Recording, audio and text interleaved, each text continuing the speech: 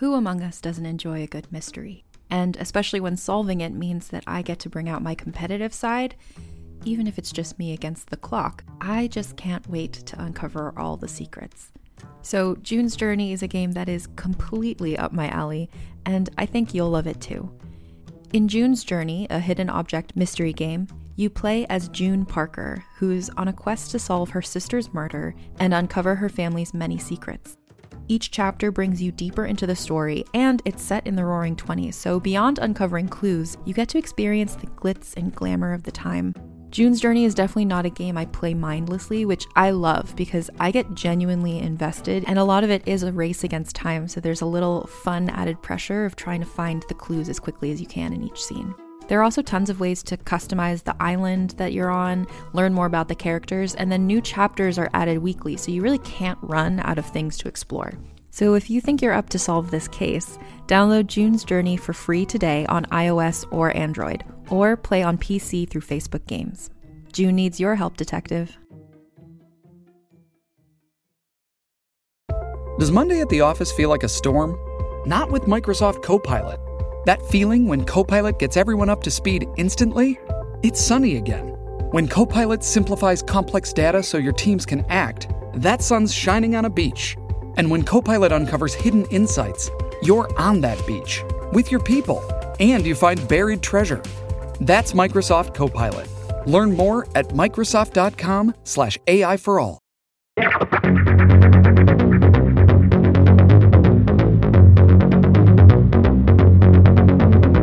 Hey everyone, thanks for coming to hang out with us here on Reppin. I'm Evelyn, your host. I'm incredibly excited about my next guest. She was a trailblazer when she created and served as the sole executive producer of Dr. Quinn Medicine Woman, one of the most popular and beloved series of the 90s. In doing so, she was the first woman to succeed in a singular capacity in the traditionally male-dominated arena of one-hour drama showrunners. Dr. Quinn Medicine Woman was a series set after the Civil War and starred Jane Seymour as Dr. Michaela Quinn, a doctor from Boston who moves her practice to a remote area of the western frontier that has never seen a woman doctor. She masterfully mixed exciting stories with substance, as the show tackled socially important issues like sexism, racism, which are still relevant today. The series received numerous Emmy and People's Choice Award nominations and won several of each, plus a Golden Globe Award. Her other credits include The Trials of Rosie O'Neill and A Cry for Help, the Tracy Thurman story. Her life and career took a dramatic turn when she was catastrophically injured in a car crash and suffered traumatic injuries. She has been in a long-term recovery, but she has made incredible strides, and she's back. She's here, and she's going to tell us how she fought to create a series that was entertaining without compromising values and integrity, how she opened doors for other women producers that came up behind her, and how she's working on rebooting this beloved series. My guest didn't just break barriers, she smashed them. She is the talented and unstoppable Beth Sullivan. Beth, it's so good to see you. I want to get right to it because there's so much I want to talk to you about. You've done so much with your career. I mean, you created, wrote, and was the executive producer of one of the biggest television series in the 90s, Dr. Quinn Medicine Woman. You know, it's a show I love, and it's super popular back then and now. We're going to definitely get into it. Can you tell me one story about when you first said, I know I'm a storyteller and I'm going to become a filmmaker? Well, this filmmaker part came before the storyteller part. When I was at UCLA, I was undergrad. I was a anthropology major and a history minor. I started to become more savvy politically, and I realized someone said to me, they said, anthropology major, some political friend of mine, they said, well, you can't be an anthropologist. I said, why not? He goes, well, they're just, all they do, the only place they work for is all these big companies going out there and making the world safe for them to, basically, acculturating all these people so that they can be oppressed. And I said, God, you're right. I don't want to be an instrument of that. Right. And so I started thinking, what can I do? And then I thought, I've seen so many great documentary films. That kind of inspired me. Right. And I thought, well, that's what I could do. I could make documentary films about anthropology, anthropological documentaries. So I go jumping over to the film school, and they said, "Oh, well, it's hard to get into film school. Right. You could transfer. It'll take about a year, though, if we accept you." I said, "Okay." So I went through this whole process. I had to wait for a year. And while I was doing that, I was pretty sure. I was always very confident. That's one thing. I mean, some people would call it arrogant, but but whatever. Right. I always knew that I could do whatever I started to do. So I thought, well, I'm going to get in. So what do I do for a year? And I found out that you could take survey classes. All the classes that were open to anybody were the history classes. You could go in and watch 4 hours of movies in the morning and 4 hours of movies all afternoon and take 2 history classes. It was called the history of cinema. I took American cinema in the morning and world cinema in the afternoon. So I just saturated myself with 8 hours of movies a day for a year. That's a good deal. Yeah, I'll take that class. It was a great deal. So by the time I started, I had seen every fucking film there was, it seemed. Or at least I felt it. I felt like I had. So I was like ready. But I came at it from that angle, like I was going to be a filmmaker. So I got a long way in that. And then I got this job at Fox as a story analyst. And then I was a development executive. The moment of realizing I was a storyteller was really not my moment. It was somebody else's moment. I was complaining actually about something about that. I said, I've got to read through it. He said, why do you even do that shit? Right. You sit and tell people how to write better when you could do it better yourself. Right. I said, God, do you think so? I mean, like I was that kind of really a naive person. You know what? My son will tell you. He'll tell you that I still am, that I still have that same propensity. And I go, really? Oh, God. Yeah, you're right. I mean, I guess I could. They'll like go, shit, I'm going to quit my job. So impulsively, which I also am, I just quit my job. Without any writing job, without even a script to show. And fortunately, a boss of mine had gotten an overall deal at CBS. And I went to lunch with him and I told him I quit my job to become a writer. And he said, well, how are you going to do that? I said, I don't know. I mean, you tell me. He said, well, you want to try to do something through my deal? And I said, sure. He said, well, pitch me some ideas. That is so cool. But that's not when you pitch the show, right? I mean, can you take me to the birth of the idea of the show? Well, in '89, I had two television movies one on CBS and one on NBC. The NBC one, the Tracy Thurman story, Cry for Help, that was the one that made the big splash that year. They both did very well in the top whatever. So at this point, you were a marquee writer. I was good enough. And I mean, I wasn't as big as a lot of people. There were people that I had revered and, I thought were much bigger. But anyway, I was certainly in the ball game. I had impressed inadvertently someone who was very important. Christy Welker was a lovely and is still a lovely person and producer. She was a producer that I knew in the business. I helped her fix a script of hers. And I said, no credit. I'll help you to get it in shape and go do it. And she was lovely. And we had a really nice time working on it. And inadvertently, in the course of it, I had some meetings at her house. She was married to Jeff Sagansky, who was president of CBS at the time. So, yeah, I met him like that. I mean, it was just in passing. But she must have put in a good word for me when he was trying to think of a writer to do something that he had just given a go to because Sharon Glass Cagney yes, had a put pilot and 6 on the air commitment from CBS. Right. After Cagney. Yeah, I had written a TV movie for her manager. She got me involved in that and loved what I did. And so when it came time for Sharon to do this 1 hour thing that they went to the network and pitched this idea, a really good idea. What was the idea? The idea was what turned out to be Rosie O'Neill, the trials of Rosie O'Neill. Okay. Make a long story short, I ended up writing it and creating it. I ran the first season. And then I went to Jeff and said, Jeff, well, gee, I mean, could I do something else for you? And he said, of course, just create one of your own. I said, really? I said, I've never, I never done that. He said, well, you just did it. I said, oh, yeah, right, you just did it. And he said, so go ahead and do it again. I said, oh, all right. Well, I said, can it be anything I want? And he said, yeah, anything you want. You've earned it. And I said, wow.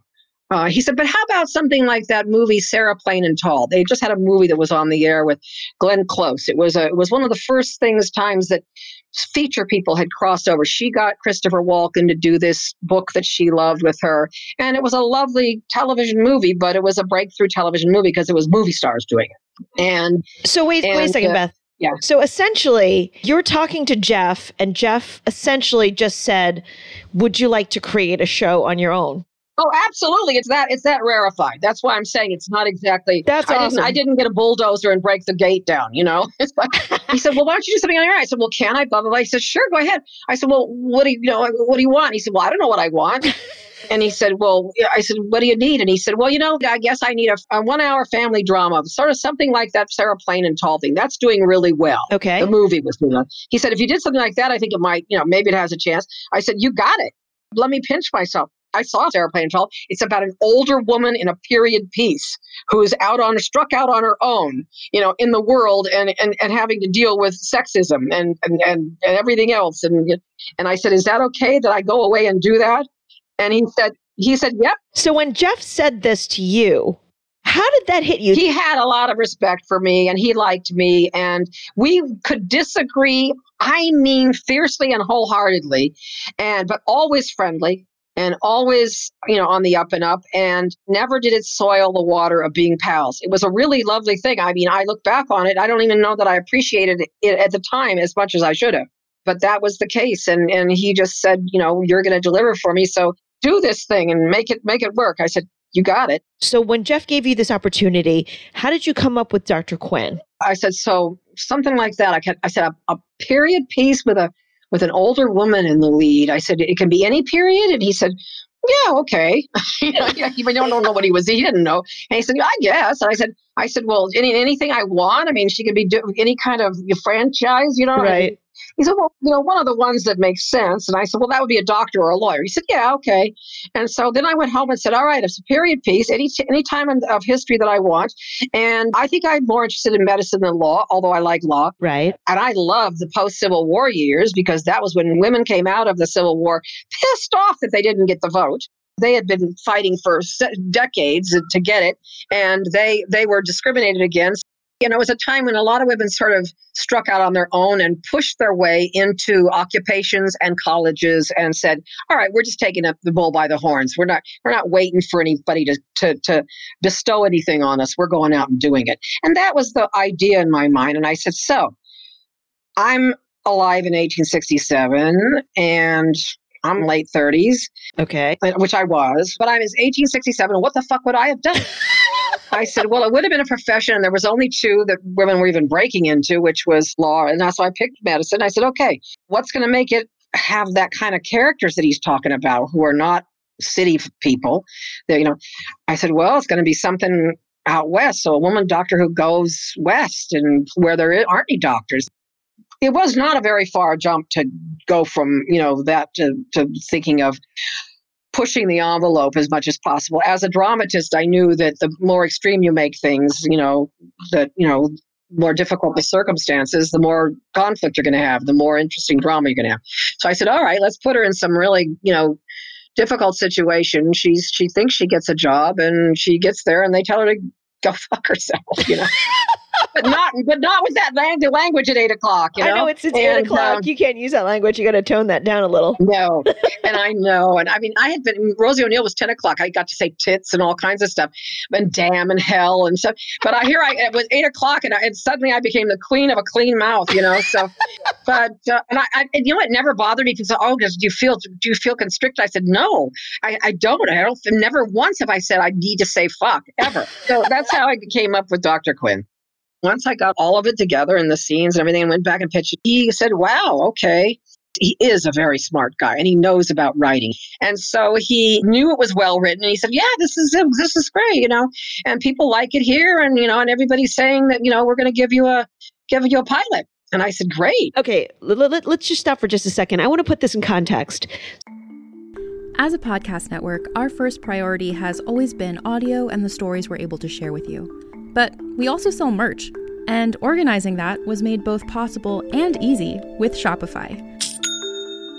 Shopify is the global commerce platform that helps you sell and grow at every stage of your business, from the launch your online shop stage all the way to the did we just hit 1 million orders stage. Whether you're selling scented soap or offering outdoor outfits, Shopify helps you sell everywhere. They have an all-in-one e-commerce platform and in-person POS system, so wherever and whatever you're selling, Shopify's got you covered. With the internet's best converting checkout, 36% better on average compared to other leading commerce platforms, Shopify helps you turn browsers into buyers. Shopify has allowed us to share something tangible with the podcast community we've built here, selling our beanies, sweatshirts, and mugs to fans of our shows without taking up too much time from all the other work we do to bring you even more great content.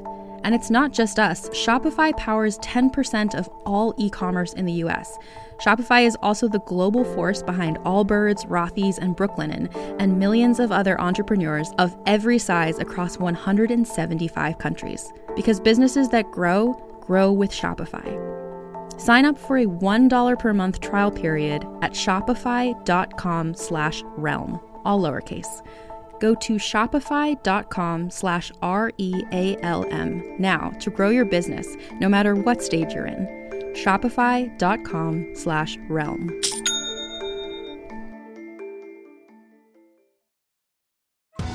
Survivor 46 is here, and so is On Fire, the only official Survivor podcast, and we have a twist this season. The winner of Survivor 45, Dee Valladares, will be joining us every week. We're going behind the scenes of the biggest moments, the how and the why things happen, and the strategy and analysis you can only get from someone like me, a Survivor winner. Listen to On Fire, the official Survivor podcast, wherever you get your podcasts.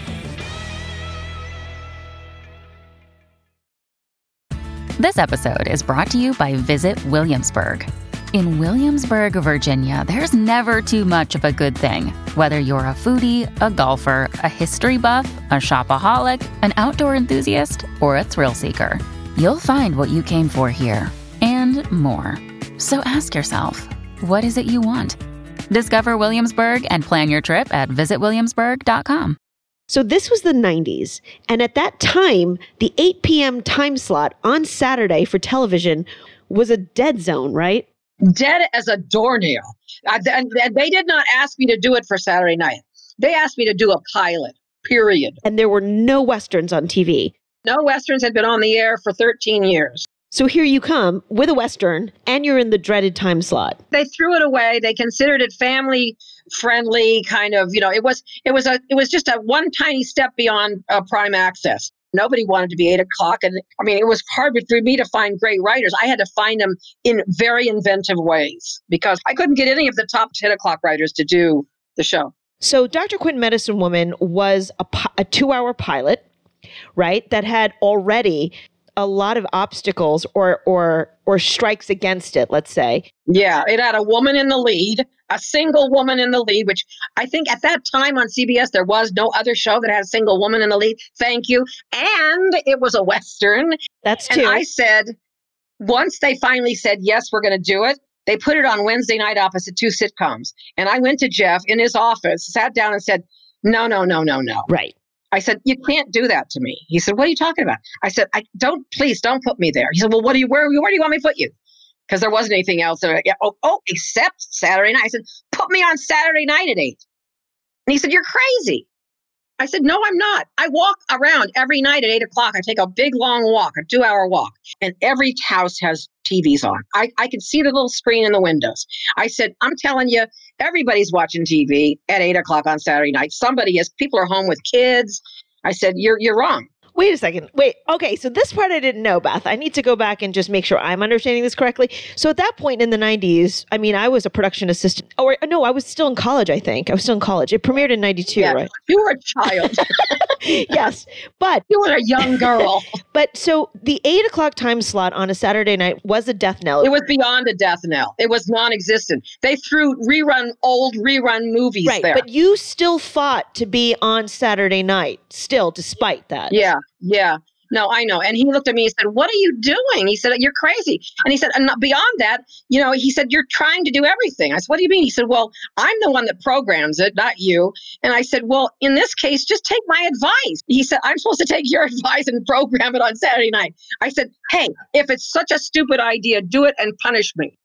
And he said, I'm not doing it to punish you. He said, I'll think about it. So that was a really good move on your part, Beth. It would have gotten buried on Wednesday night against 2 sitcoms. So here you are, you created a show, a Western, which was unheard of in the 90s. And the series centered around a woman who wasn't a teenager. Pushing 40. Yeah, on a Saturday night at 8 o'clock. There's all of these strikes against this series. But before we even get to there, Beth, were you, if I remember correctly, you were also one of the very few female powerhouse creators, showrunners, writers at that time, correct? Well, I guess I didn't think of myself that way. I had done Rosie O'Neill for a year. That's how I thought, oh, I did this thing for Jeff. And of course, I ran it because who else could run this through the writing staff? I had to be in there. Right. I mean, that's how I felt. But I didn't get that I was a showrunner at all at that point. And I think there were a couple of women who were, I know there were. There were a couple of women who were much bigger showrunners with male partners. Right. There was nobody bigger than me and I didn't even know this until someone told me. When it got on the air, somebody said, "Well, you're the only female showrunner to ever succeed alone." Yeah. I said, "That's ridiculous." And they said, "No, it's true." And I said, "No, really?" And then they proved it to me and I went, God, son of a bitch. Okay, I'm happy for that. And I said, the only thing I'd like to say about that is that it's a shame it took this long. Right. But I'm happy to take that role, I'm happy for women in general, but happy to step up to the plate. Yeah, you opened a lot of doors. Yeah, and I didn't even think of it that way. I mean, this is going to sound arrogant or whatever, but I did what I always did in my life. That was I showed up and said, oh, sure, I can do it. Talking about showing up. Yeah. So we talked about this series that you created that had all of these strikes against it. And then CBS kind of stunted it, right? Totally stunted it. They assigned in-house to do it with me and my company because I said, I want my company. They said, okay, your company can do it with in-house. For people who are not in television, what does in-house mean? In-house means networks have their own production entities. It's like a producing partner. So the series, they stunted it as a pilot, expecting it not to do very well. Right? Thinking that they might blow it off as a movie or whatever, and then what happened was, this is the turning point, the big turning point. Yeah. They tested it. They tested the pilot and it went through the roof in a way that nothing had ever scored that high in the history of CBS by a long shot. They tested it a second time to see if the machine was broken. So it's true. Is that really true? I'm not lying. That's great. And so we hit the ground running, and I'm making these episodes, except he did not like I think it was the second episode, the epidemic that had all the sickness and all the, okay. He didn't care for that. He called me and said, Beth, my writers were all at the table. And I think I had 3 staff writers at that point. I said, what? Tell me what you're thinking. And he said, it's so depressing. It's the flu. Everybody's sick. It's an epidemic. People are dying. Oh, my God. She gets sick. He said, it's just too much thickness and there's too many scenes in the graveyard. And promise me you'll fix that. I said, I hear what you're saying, Jeff. I promise you I will look at everything you've said and do my very best to address your objections. I didn't say I would change it. Okay, because I knew as I was speaking that I wasn't going to fucking change a thing. I loved the episodes. I wasn't going to go back and edit it and everything. I thought it was fucking great. So so did everybody else in history later. But anyway, and I hung up the phone and my writers looked at me and went, oh, God, Beth, oh, it's so depressing. I said, what are you talking about? What do you mean it's so depressing? I said, are you kidding? I got up, went to the huge white thing that we put all our stories on the board. What do you call those big whiteboards? Yeah, whiteboard. Yeah. I went up to the top of our story whiteboard and I wrote across it in giant letters across it, more scenes in the graveyard. I said, does that explain what my position? And they said, oh, I get it. Write the show that we came to write. I said, exactly. I'm going down with my ship, not somebody else's. Yes. But so when Dr. Quinn premiered the 2-hour pilot, it was rated off the charts. Yes. Off the charts. Let me ask you this. When you were getting a lot of I guess I'm going to call this naysayers, people that said a Western can't, succeed. It's going to be at 8 o'clock. It's a death knell. When you were faced with knowing that it had all of these major red flags before it premiered, what compelled you to keep going with your vision?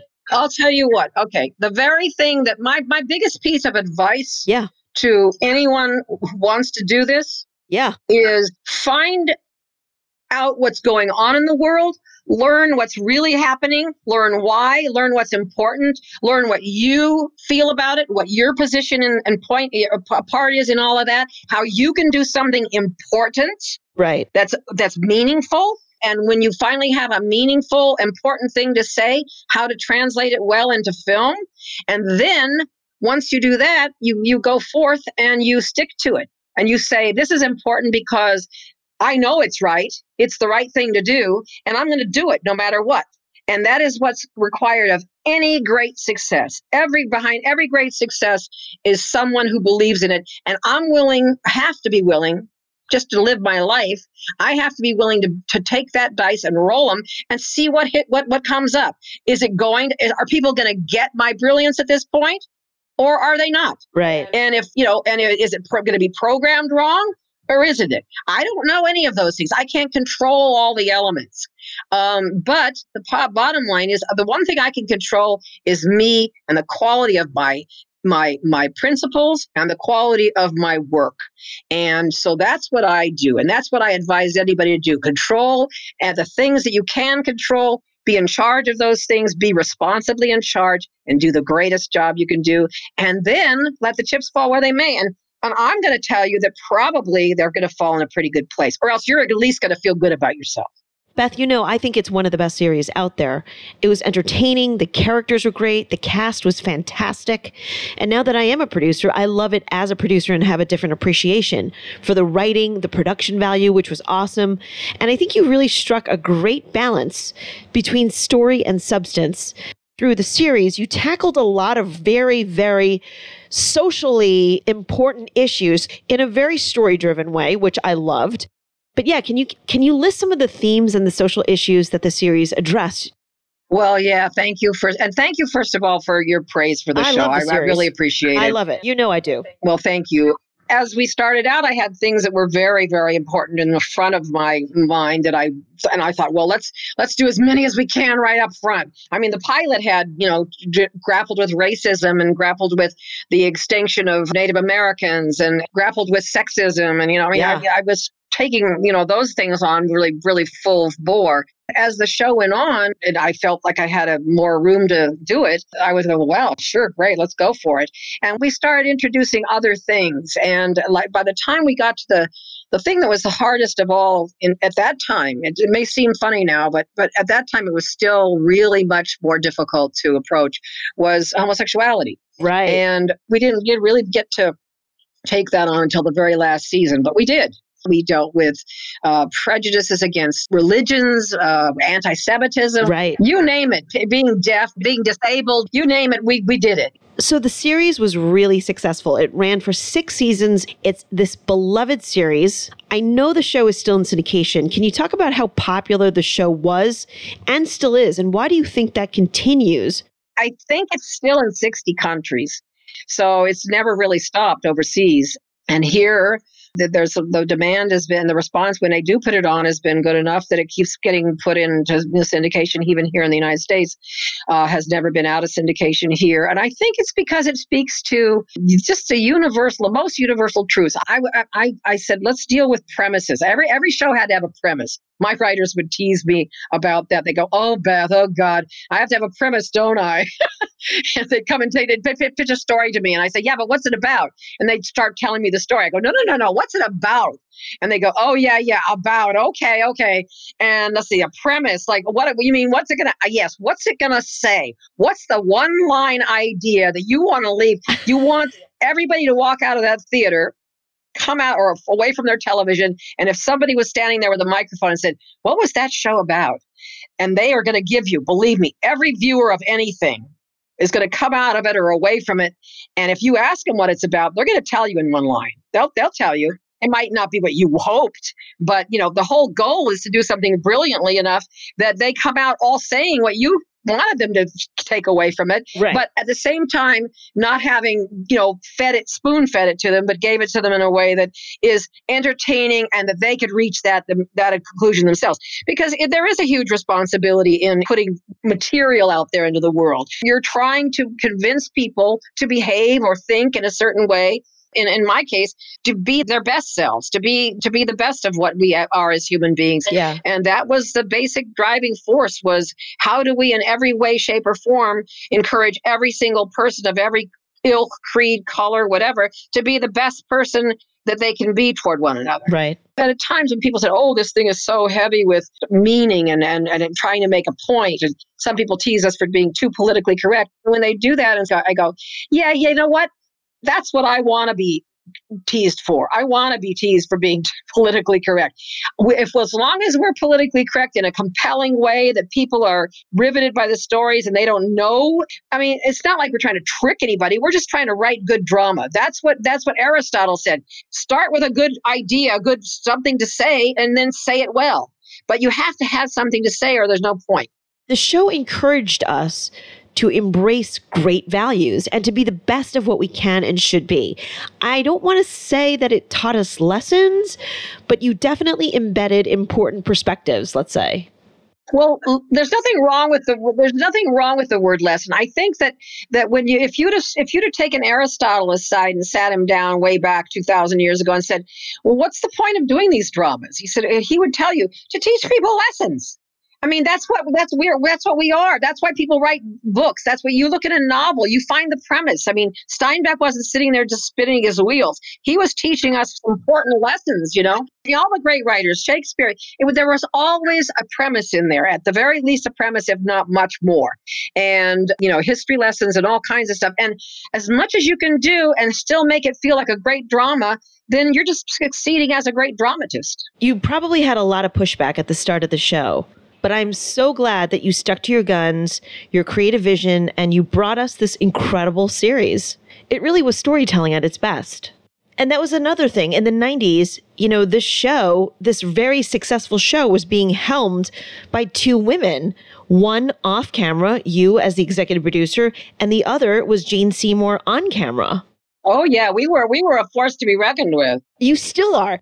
I think you really created something quite unique in many ways. It's a Western. The lead is a female character, Michaela Quinn, who was more of a mature character. The show really embraced great values, addressed socially important and tricky subjects. Yes, it did. Yes, it did. Thank you. It made it okay to be wholesome and say something and not be just trashy. Yeah, absolutely. Another dynamic that I want to get to is, so here you guys are, you're on this huge hit show. It's led by two women, and there is this stereotype that women can be really catty. But here you are, you and Jane have had a decades-long friendship. Can you talk about how special that is? Jane came on at the last moment. Very last. I got a call on Friday before we were set to shoot the following Tuesday. They said, Gansky's on the line. I said, oh, great. He's going to tell me which test option person he wants to go with. Because we did the two test options for him that day. The actress, the test option is when the actress has to come in and read the part. You're doing it for the president, and big actors will actually read. I thought, oh, well, he's made his decision. I went up there and I walk in and sit down. He says, what do you think about Jane Seymour? And I said, well, what do you mean? What do I think about Jane? What do you mean? I said, she's on the list of people who won't do series, right? She's only long form, right? And he said, well, her agent just called 15 minutes ago. I said, really? Won't mind me saying this, but she always tells this story. She happens to be in a difficult stretch of her life, and she needs something right now. And she called the network, he called the network on her behalf, saying, I need a movie yesterday. And Jeff told her agent, I don't have any movies going except for this 2-hour backdoor pilot. But it is a backdoor pilot. She'd have to sign all the pilots. I mean, she'd have to sign all the series stuff. And he said, oh, okay. But he said, is it going to happen? And there's two different sides to that. Some people say that he said, no, definitely. And some people say, I think Jeff said, I don't know, who knows, but I think that probably just based on the material that the guy felt confident saying to Jane, it's not going to happen. Because she tells me that's what he told her. Don't worry, it's a 2-hour pilot, but it's not going to happen. You mean not go to series? Not going to go to series. And so it's just a 2-hour. You got it right now. Let's do it. And she said, well, I like it, because her father was a doctor. She said, I liked it enough that I said to him, I don't care if it does. So she liked it from the get-go. She hit the ground running. I mean, we just clicked. It was like sisters, I mean, we're in this together, and we were just very, very tight from moment one. And you guys have been friends for how long now? Well, since the very last days of 92. We've been through a lot of life, a lot of children. We both had twins 3 months shy of each other. On the show, too. Yes. So, Beth, there's been a lot of talk, and Jane has been very public about this, that you guys have been working on rebooting the show. But I also know that the road has been a very long and hard one for you, having survived a very serious accident. Can you tell us a little bit about that and also about your collaboration with Jane? Yeah. I, called her and said, what's going on? And we got together and she was very kind to me. I was coming out of a very, very serious injury. Jane was seeing me at the very beginning of my ability to be aware after years of a lack of awareness with a brain injury, which is very, very painful emotionally. And I mean, it's very hard to step back into consciousness gradually. And the people who help you do it have to be super patient and love you a lot, because otherwise it's a turnoff. Because right frontal lobe behavior is usually boisterous and offensive, and it's unreasoned and it's impulsive and it's not well thought out. It's usually imprudent, and you can make an asshole of yourself. And I was capable of doing that even before I had a brain damage. But with the brain damage was ugh. So anyway, you had to really deal with me with love to get through that earliest period of that, which was when I came back down to LA, and she was there. I know that it's been extremely difficult for you, having survived such a serious accident and suffering the injuries that you suffered. But can you tell us a little bit about the road back, your recovery, and how it's led you to a reboot? 2017, I started to feel like I might be able to write again. And so a friend of mine did a project with me totally out of the goodness of her heart and helped me prove that I could screenwrite again. And I came back against every odd that you can think of. Yeah, I mean, that I'm even able to speak this way. So there's a lot of people on earth who would tell you it's not possible. By 17, I came back in 15, and in 17 was when only by then did I say, I think I can write. And so I wrote a treatment for a reboot, rewrote it until I felt that it was really good, and gave it to Jane, and she called and said, oh my God, Beth, this is brilliant.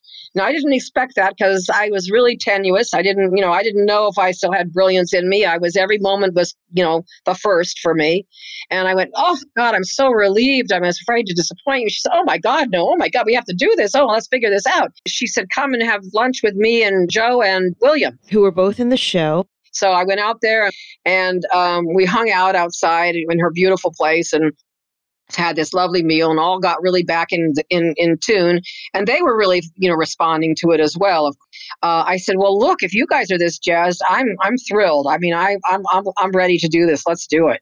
I said, well, first of all, I think we need a production company that literally a hands-on, production company that can deficit finance, that has the setup. And so I said, let's bring somebody in. And she said, well, who? And I said, I think my friend Dan Paulson qualifies.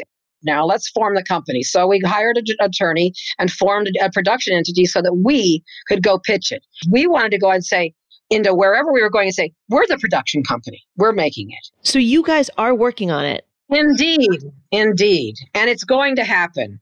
Jane and I and Dan are going to make sure that it happens. We cannot wait.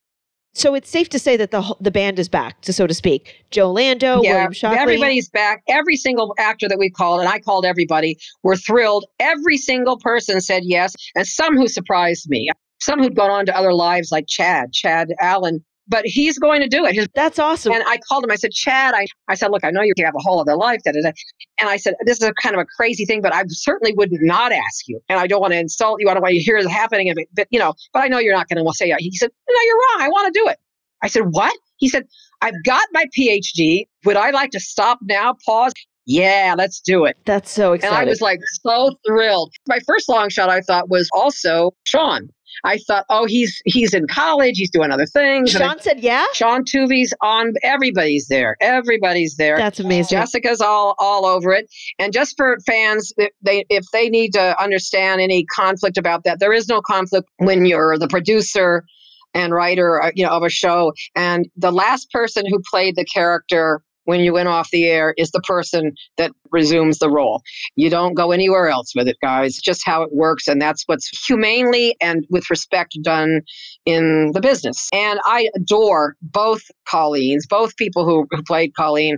I adore them both in completely different ways, but equally. I'm super excited. I can't wait to have this back on air. Now, why do you think a show like this is still relevant? Because I think that's what I mentioned earlier. I was always trying to really deal with the most universal truths about the human condition and what we need to know about it in order to be good human beings. And that goes across, time, across cultures, across the world, across, countries. I've always wanted to speak to as big an audience as possible. You always want to think that you're speaking to everyone. And you always should treat it as though you're speaking to everyone, and do it in a way that's as accessible as possible. And the unfortunate thing is these issues of sexism, racism, discrimination, it's still so unfortunately present. Oh, everywhere. So Beth, we have a signature sign off here. Okay. Let me know who you are and what you represent. This is Beth Sullivan, and I represent the best interest of the viewing audience as obligatory to my involvement in the television business. And that means my involvement means as a writer, as a producer, on all levels, my duty is to represent the best interests of the people in the audience, of the people that the material is going out to. That's my obligation. Can I do a qualifier? I put down there, some people might shudder at the seeming arrogance of such a statement, when in fact it's just the bottom line for me. The fact that so many have veered from that line is no compliment to me, but rather a statement about the times in which we live. In other words, I think that it's not such a compliment to me as it is a lack of a compliment for the quality of television. Fred Rogers and I, when we met, we immediately resonated because we both, as Fred put it, he said, we're both in the television business for the same reason. We try to make it what it can be. And just for the audiences, I know Beth is saying this because she knows him. Fred Rogers. That's Fred Rogers as in Mr. Rogers. Mr. Rogers. Mr. Rogers, the Mr. Rogers, one of the greatest people I've ever met in my whole life, and who I was so lucky to have befriend me and to be able to call my friend. Yeah, honestly, Beth, there's not many people that I would say this to, but you are truly a gangster in the best way. To roll with Mr. Rogers, can't even imagine anything cooler than that. Love and thanks to Beth Sullivan for hanging out. I loved my time with her. And thank you, Beth, for creating such a great series and for opening doors for all of the women creatives that came up behind you. Next up, Artie Sequeira will be here. She's a Food Network star, television personality, author, and producer. Did you know that? So we're going to talk about all of this and more. I'm Artie Sequeira. I'm coming to hang out on Reppin, so don't miss it. Reppin is on all top podcast platforms, so let's go. Subscribe, share, and leave a review. You can always reach us on Twitter at Reppin Podcast and follow us on Instagram, Reppin_podcast. You'll see who's coming up next and get exclusive behind-the-scenes content. Thanks always to Nelson Pinero, my musical composer and technical director, for all of his time and talent. And always, love and thanks to Gracie Kong. Reppin is a Suburban Outlaw Productions. Until next time, stand up and represent.